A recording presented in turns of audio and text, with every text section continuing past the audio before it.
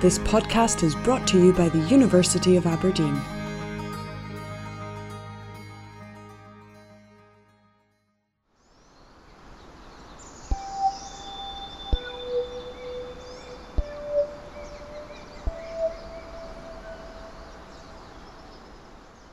Hello and welcome to another episode of From the Old Brewery, a podcast that focuses on the work of researchers from the School of Language, Literature, Music and Visual Culture.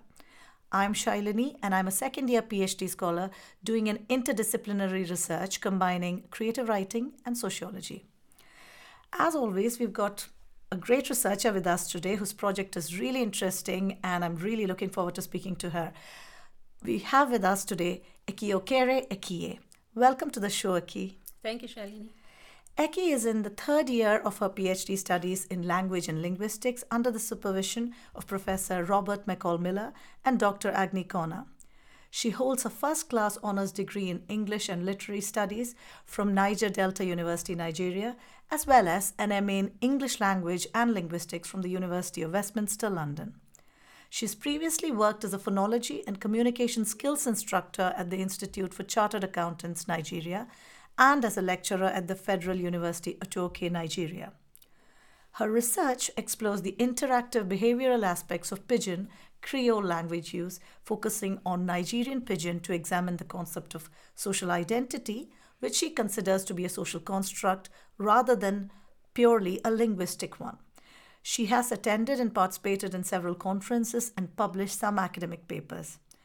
Outside of her primary research, she is interested in intercultural communication as well as girl-child development, education and literacy, particularly in developing countries, which is her research area, which she hopes to be an advocate of in some time. So I'm really looking forward to speaking to you, Eki. Welcome to the podcast. Thank you, Shailini. So could you tell us a little more about your academic journey so far and how you came to Aberdeen and took up this PhD? I had my first degree in from Niger Delta University, Bayelsa State, Nigeria, where I studied English and Literary Studies. And upon graduation in 2009, usually we do this compulsory one-year service where you need to give back to society. So that's called National Youth Service Corps. So okay. I did mine in a different state in the east of Nigeria, Abia precisely, where I taught in a secondary school for a year.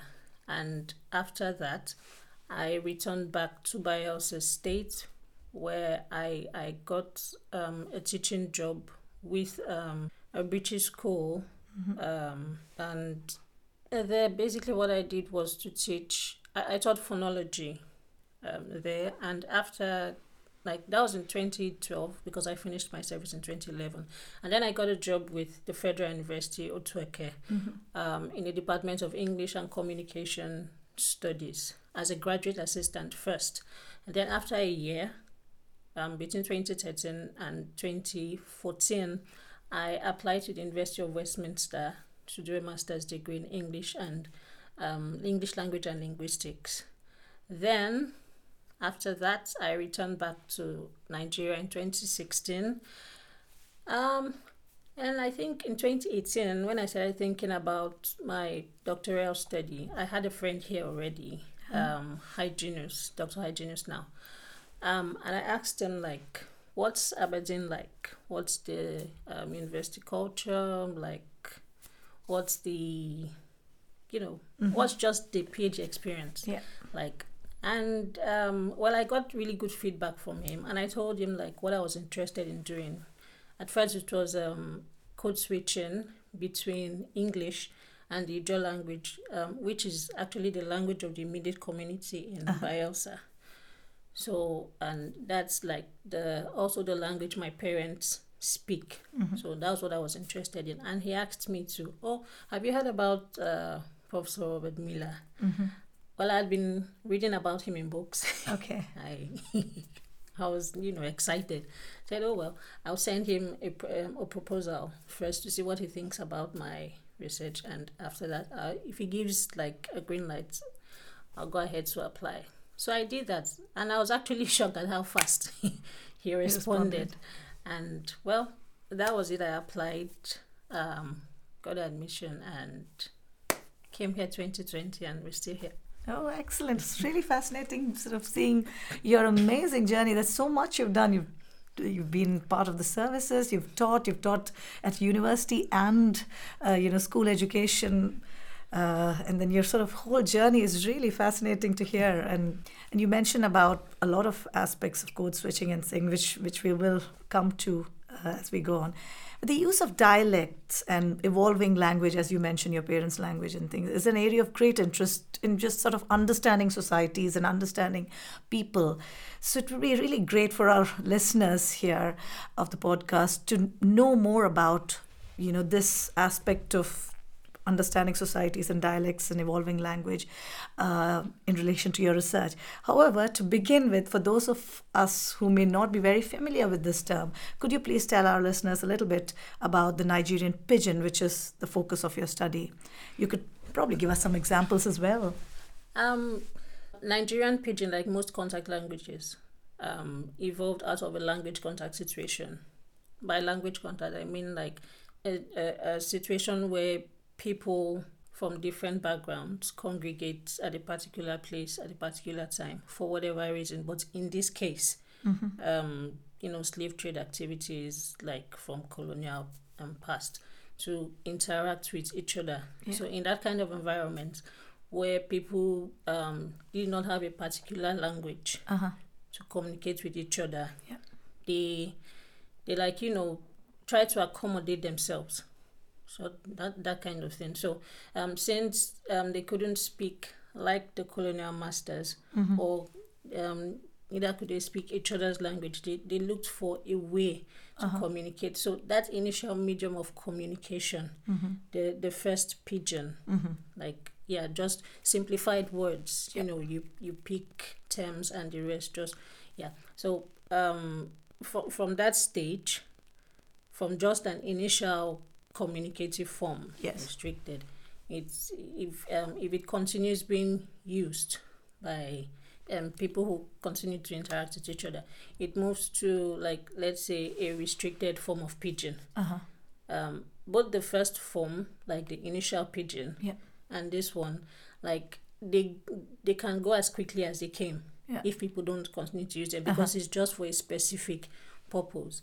Now, when you have people still using it for prolonged periods, and it begins to acquire functions beyond just restricted use, it becomes an extended pidgin.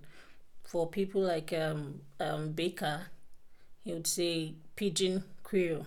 By that, it's now a language for wider communication.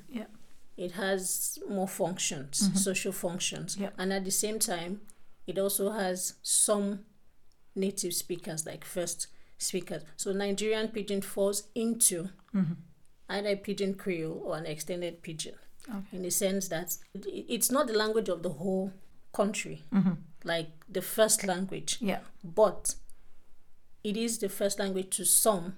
And at the same time, it has acquired functions even beyond the restricted environments, like informal settings. People use it now in formal situations, which, like, it was formerly excluded. So when I talk about Nigerian pidgin, I'm talking about its more developed state, not like you asked previously, the broken from what people used to think. Like, so it's more developed state. So that's what I mean by Nigerian pidgin. That's really, really interesting how a language is sort of developed, and it moves on from its initial usage to be embraced more by people, and perhaps becoming a form of their identities, and what they think is their own.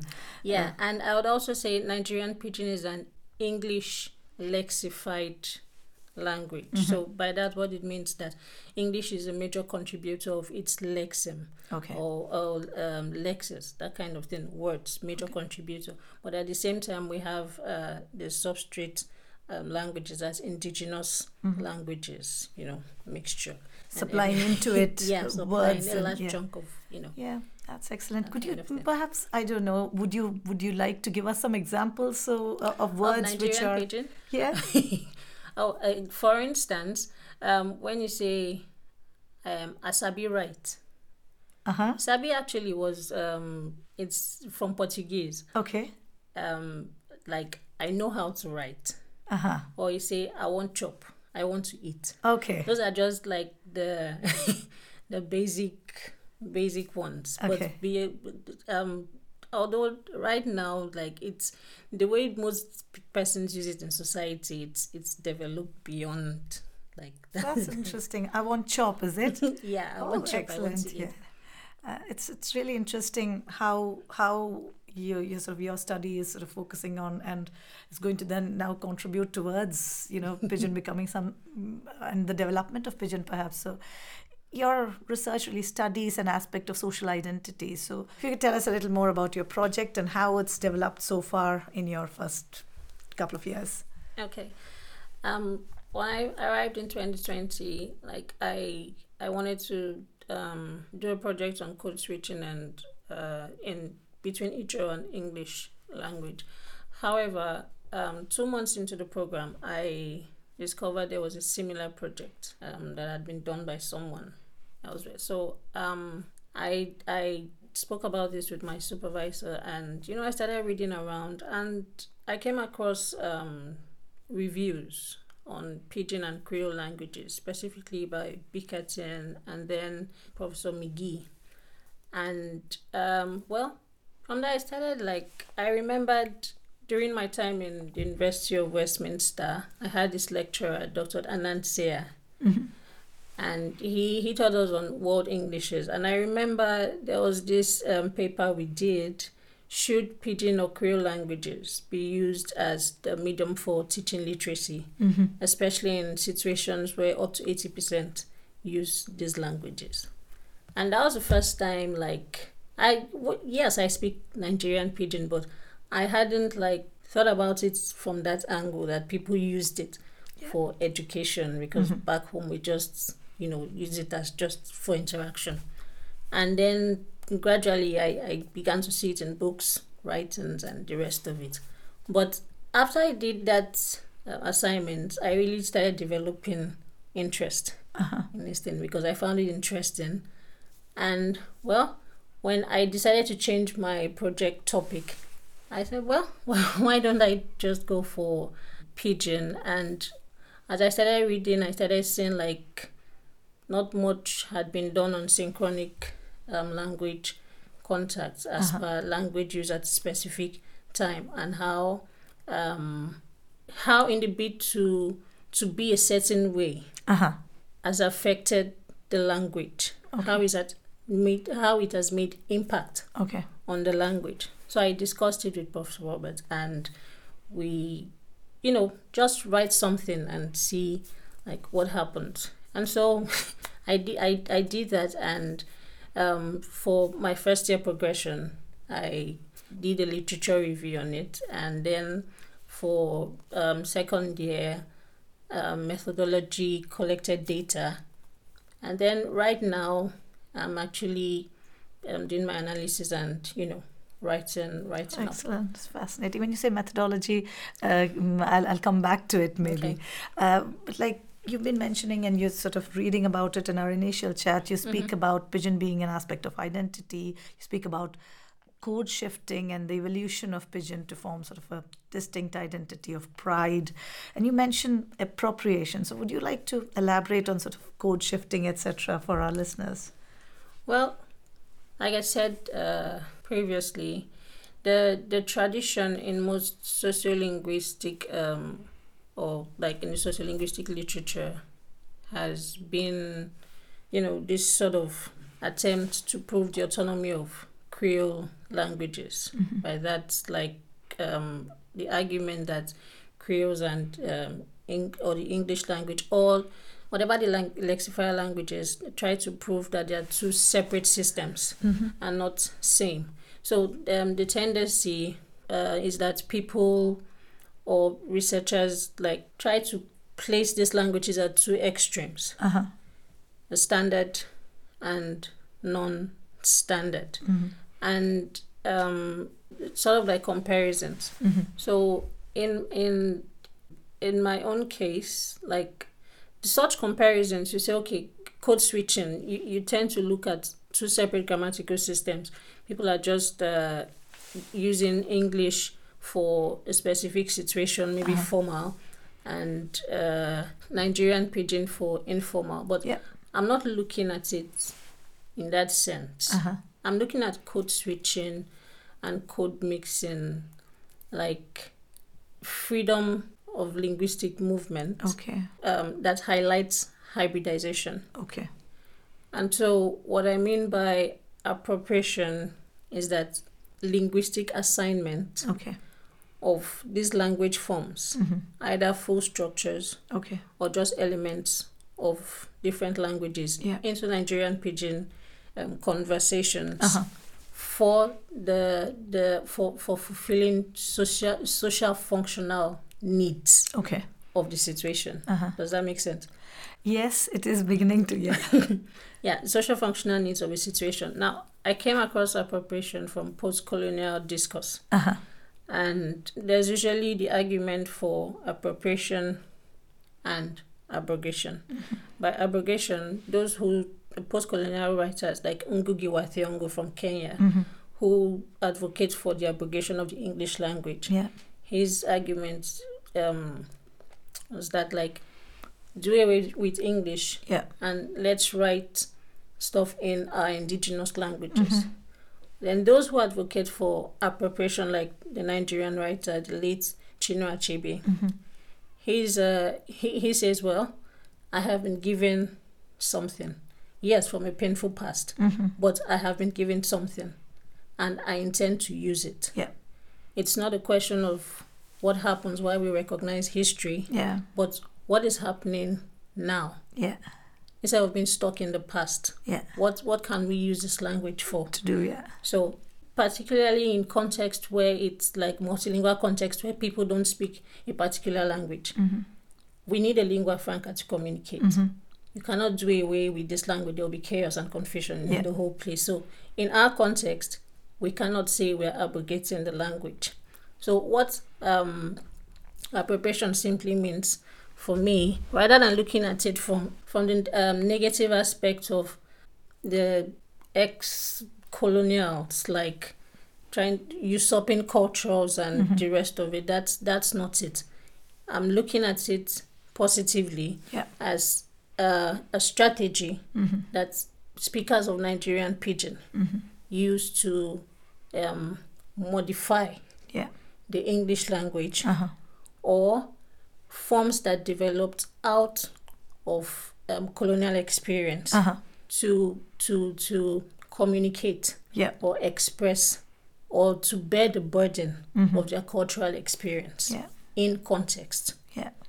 It's really interesting, and you mention some of the writers and things. I have read a book, Lonely Londoner, recently by Sam Selvin, who uses this sort of language throughout the text to translate the experience rather than use, for want of a better term, standardized English to convey the experience of people who are using it as a marker of their identity. So this is really interesting, hearing you speak about how your research approaches this. So as this progresses, I mean, aside of the academics, there are people who probably are using it as part of pop culture. I know from my own research, one aspect of it is social media interactions and how people use different aspects to perform their identities. And I'd recently, last time at the Wayward Festival, had an interview with a social media person who uses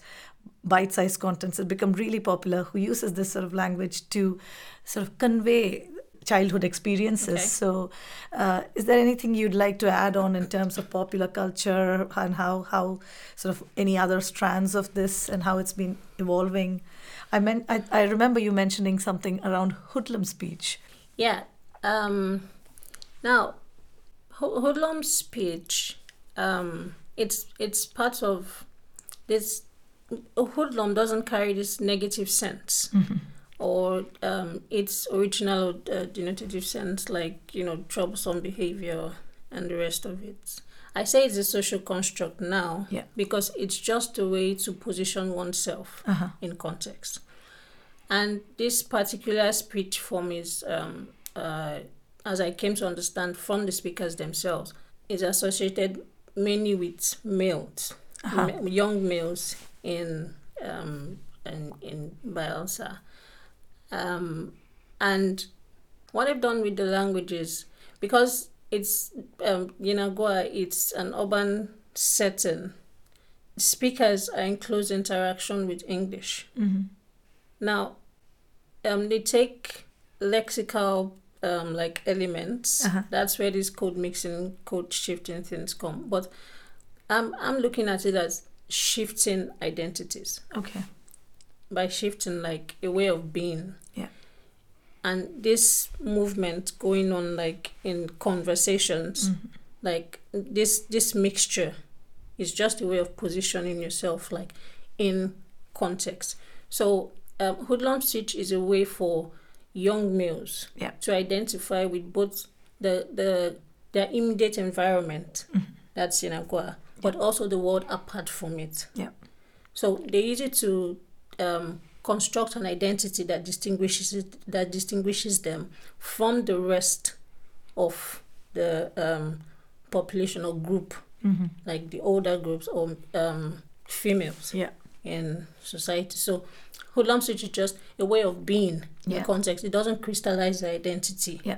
It's just one aspect of their social experience.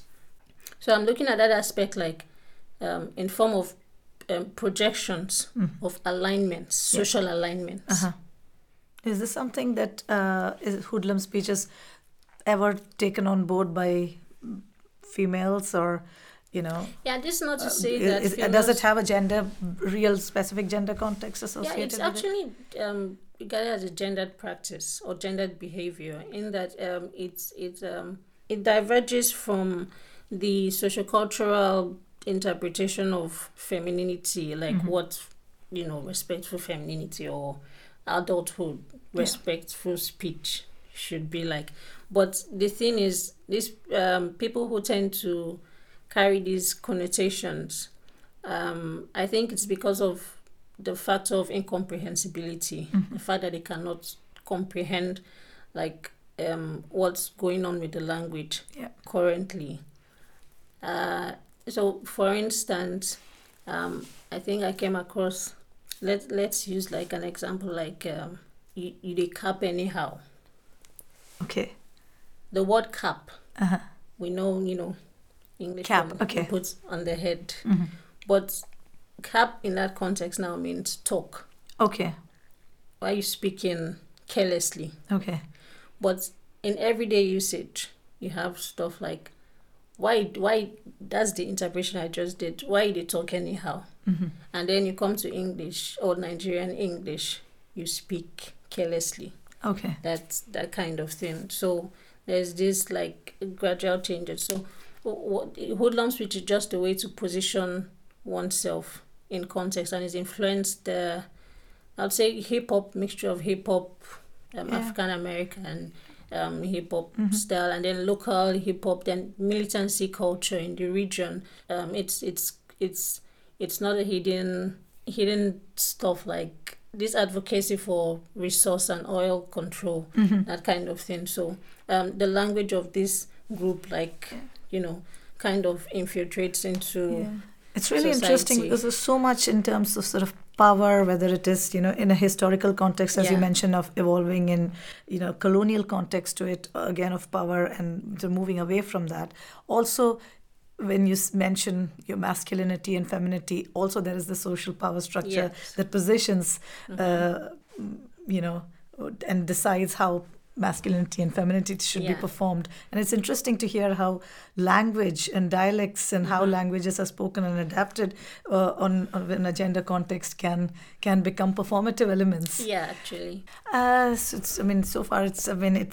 sure, like myself, a lot of our listeners are finding all of this quite new terms like code switching, because you're a linguist, but not everyone is so familiar with this. And it's lovely to hear about the amount of work that's going on around in terms of understanding people and cultures and hybridization. And you mentioned your PhD is funded by the Special Research Grant Tertiary Education Fund. Is your project an extension, then I wonder, of a conversation that you may have had with sort of educational policymakers, because you mentioned you've already started some kind of work back home, and then that sort of progressed towards this. So could you tell us a little more about your trust fund? Yeah, the Tertiary Education Trust Fund in Nigeria deals with like this.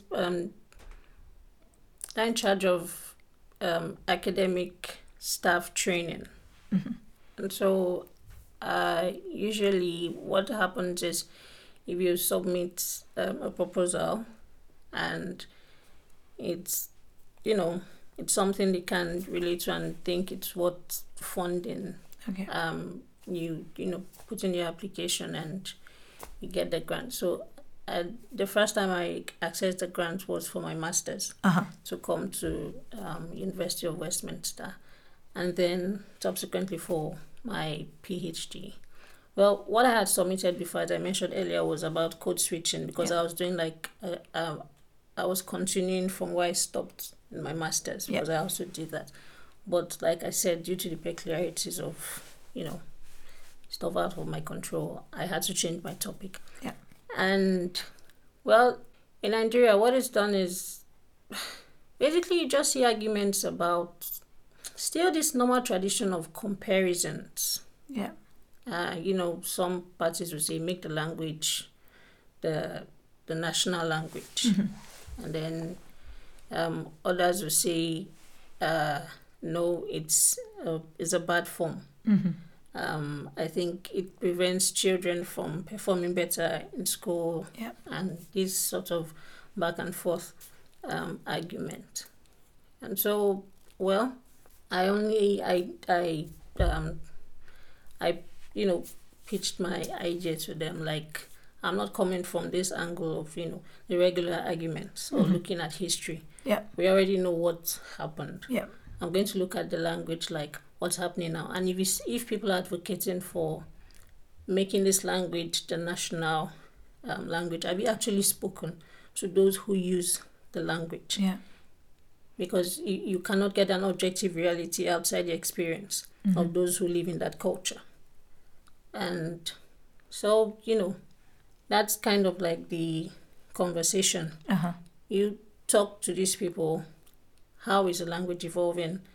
And what are people doing with the language? Outside of this ambivalent attitudes that tend to be portrayed in literature, where you assign pidgin language to the lower cadre or lower class, and then the English language to the self-imposed elites, politicians, and let's say, people who write this literature stuff, because these things actually, feed these negative attitudes to what people write and the rest of it.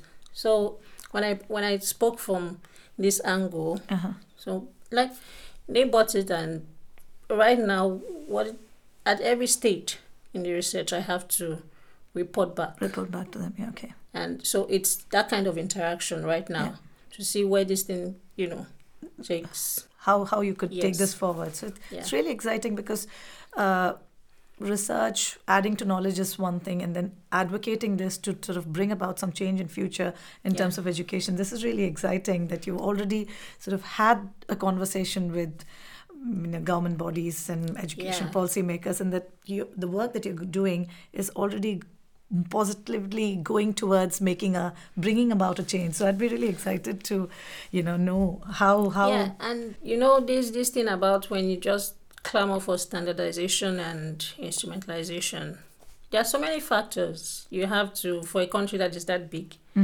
different regions speak theirs uniquely. Yeah. We don't all speak it the same way, even though we understand the everyday, normal pidgin. You're going to talk about this stuff of codification. What variety do you use? Yeah.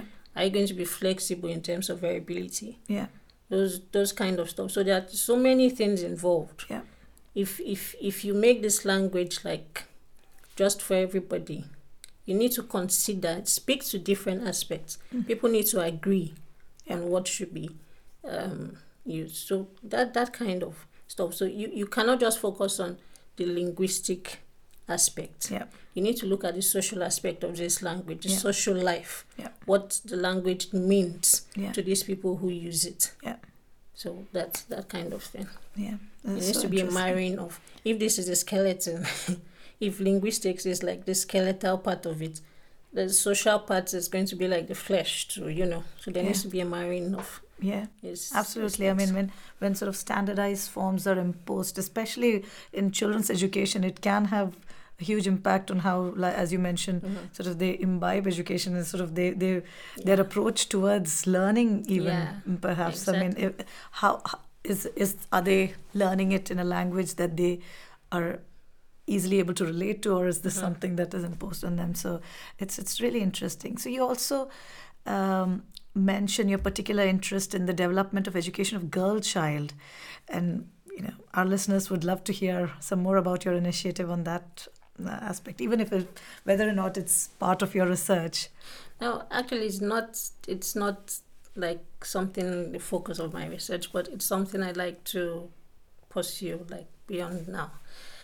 Girl child education, well, I became interested in that like back home, sometimes or in some situations you see not everyone can afford to go to school, and because of the economic situation, and then there is this cultural thing going on in some interior communities where parents just feel females are just there to procreate, empower the male child, and leave the females to just get married. And so you see, sometimes you have a conversation with these young ladies. Yeah, I mean, they express themselves so well, like they can be better than what's been put in front of them. What the resources are being made available to them. Yeah, so I just feel, for me, it's a way to just break out of that norm, that fixed, that box, that place where they've just been. What's normatively accepted and expected of the girl child, and limiting, perhaps. Yeah, that kind of thing. So a way to just make them think, expand their horizon, like just make them useful to themselves, that kind of thing. So try and explore what are the avenues they can sort of personally develop. Yeah, that kind of thing. So personally, I started speaking like with my university, and currently we have like 15 students. Although it's not a formal, like I haven't formally registered anything. It's just a way for me to give back to society. So and it's something I would like to, maybe after my PhD. Well, I hope to see that before that. This is really interesting, and I'm sure a lot of people will agree with your sort of idea, and a lot of people might relate to this, because as you mentioned, in Nigeria, a girl child education initiative, as far as I know, I grew up in India. My childhood was there. So it is a huge thing, perhaps, for a lot of countries who may have been sort of ex-colonial historically, to have different initiatives in place. But of course, the sort of power structure in it's patriarchal, gender-based power structures within society is not something that is only perhaps more pronounced in certain areas, which needs more work. But you could have this conversation everywhere, because these sort of gender norms needs to continuously be addressed, whether it is, you could look at it from any lens in terms of trying to bring about more egalitarianism, perhaps. So now bringing the conversation back to Pidgin, I know you mentioned Chinua Achebe. Are there any other writers whose work you know particularly influenced by, who you're looking at in terms of your PhD? Well, I'm not really looking at literary works per se. The angle I'm looking at literary works is, how has the writings of these people, like post-colonial writers in Nigeria, has it affected attitudes towards Nigerian pidgin? Mm-hmm. Representations, have they represented people who use this language? So, well, I'm going to be looking at Kaine Agari's Yellow Yellow. That's a book actually set within Bayelsa, the Niger Delta area, and it's just basically about this relationship between expatriates, foreign expatriates, and the women and children born out of that relationship, mulattoes, like how they navigate society and that kind of thing. So I'll be looking at how like these attitudes are portrayed in writing. Okay. So you've spoken about how your PhD came about and what you've been doing in terms of your first year, second year work, and how this relates to education policy making. It's been really interesting. I'd like to know, in terms of a public engagement here in Aberdeen, have you been doing anything in terms of making people aware, other than, of course, our podcast? Is there any kind of similar work that you find, in terms of public engagement? Is there anything you've been doing? Well, I'd say it's the tradition. First year annual conference, LLMVC conference. I did mine in 2021, where I spoke about contextual applications of Creole. And then there was this conference in Cote d'Ivoire, talked about, what at this stage I was at then. I just talked about my methodology and what I hope to achieve.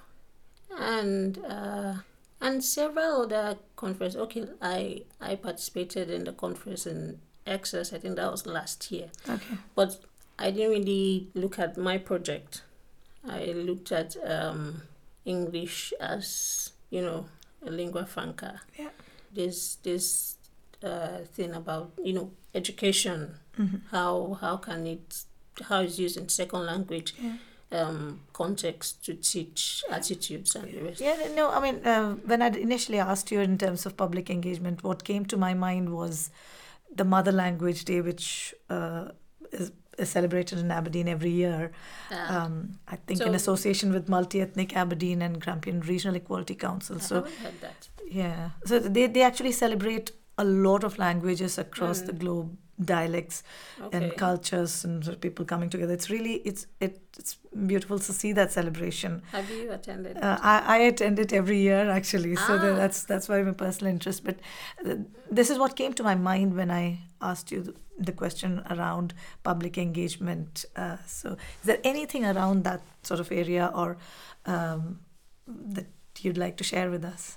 Well, I haven't done what you asked, like in that line. I'm going to be like teaching Creole and Creolization in next semester with Professor Robert Miller. So excellent. That's that kind of thing. So that's something that is very related to my project. So excellent. I'm really excited for you. So you've really told us a lot about how, and I can see already how beautifully you've planned it out for the future. But as such, in terms of following your PhD, because you're in your third year, are there any other plans for postdoctoral research, or is it just sort of taking this back to policy making? Well, I hope to toe that line postdoctoral stuff. I started speaking about it with my supervisor, advice, and I'll see how it goes. Excellent. So it's been really lovely speaking to you, Eki, and I've certainly found out a lot about your area of research and about things that I've not been familiar with, like code shifting and Pidgin itself and the use of it. It's really interesting, and I hope people, get interested in your research and it goes really well and all your future plans work out brilliantly. So thank you for speaking to us and sharing your research with us. Thank you, Shailini.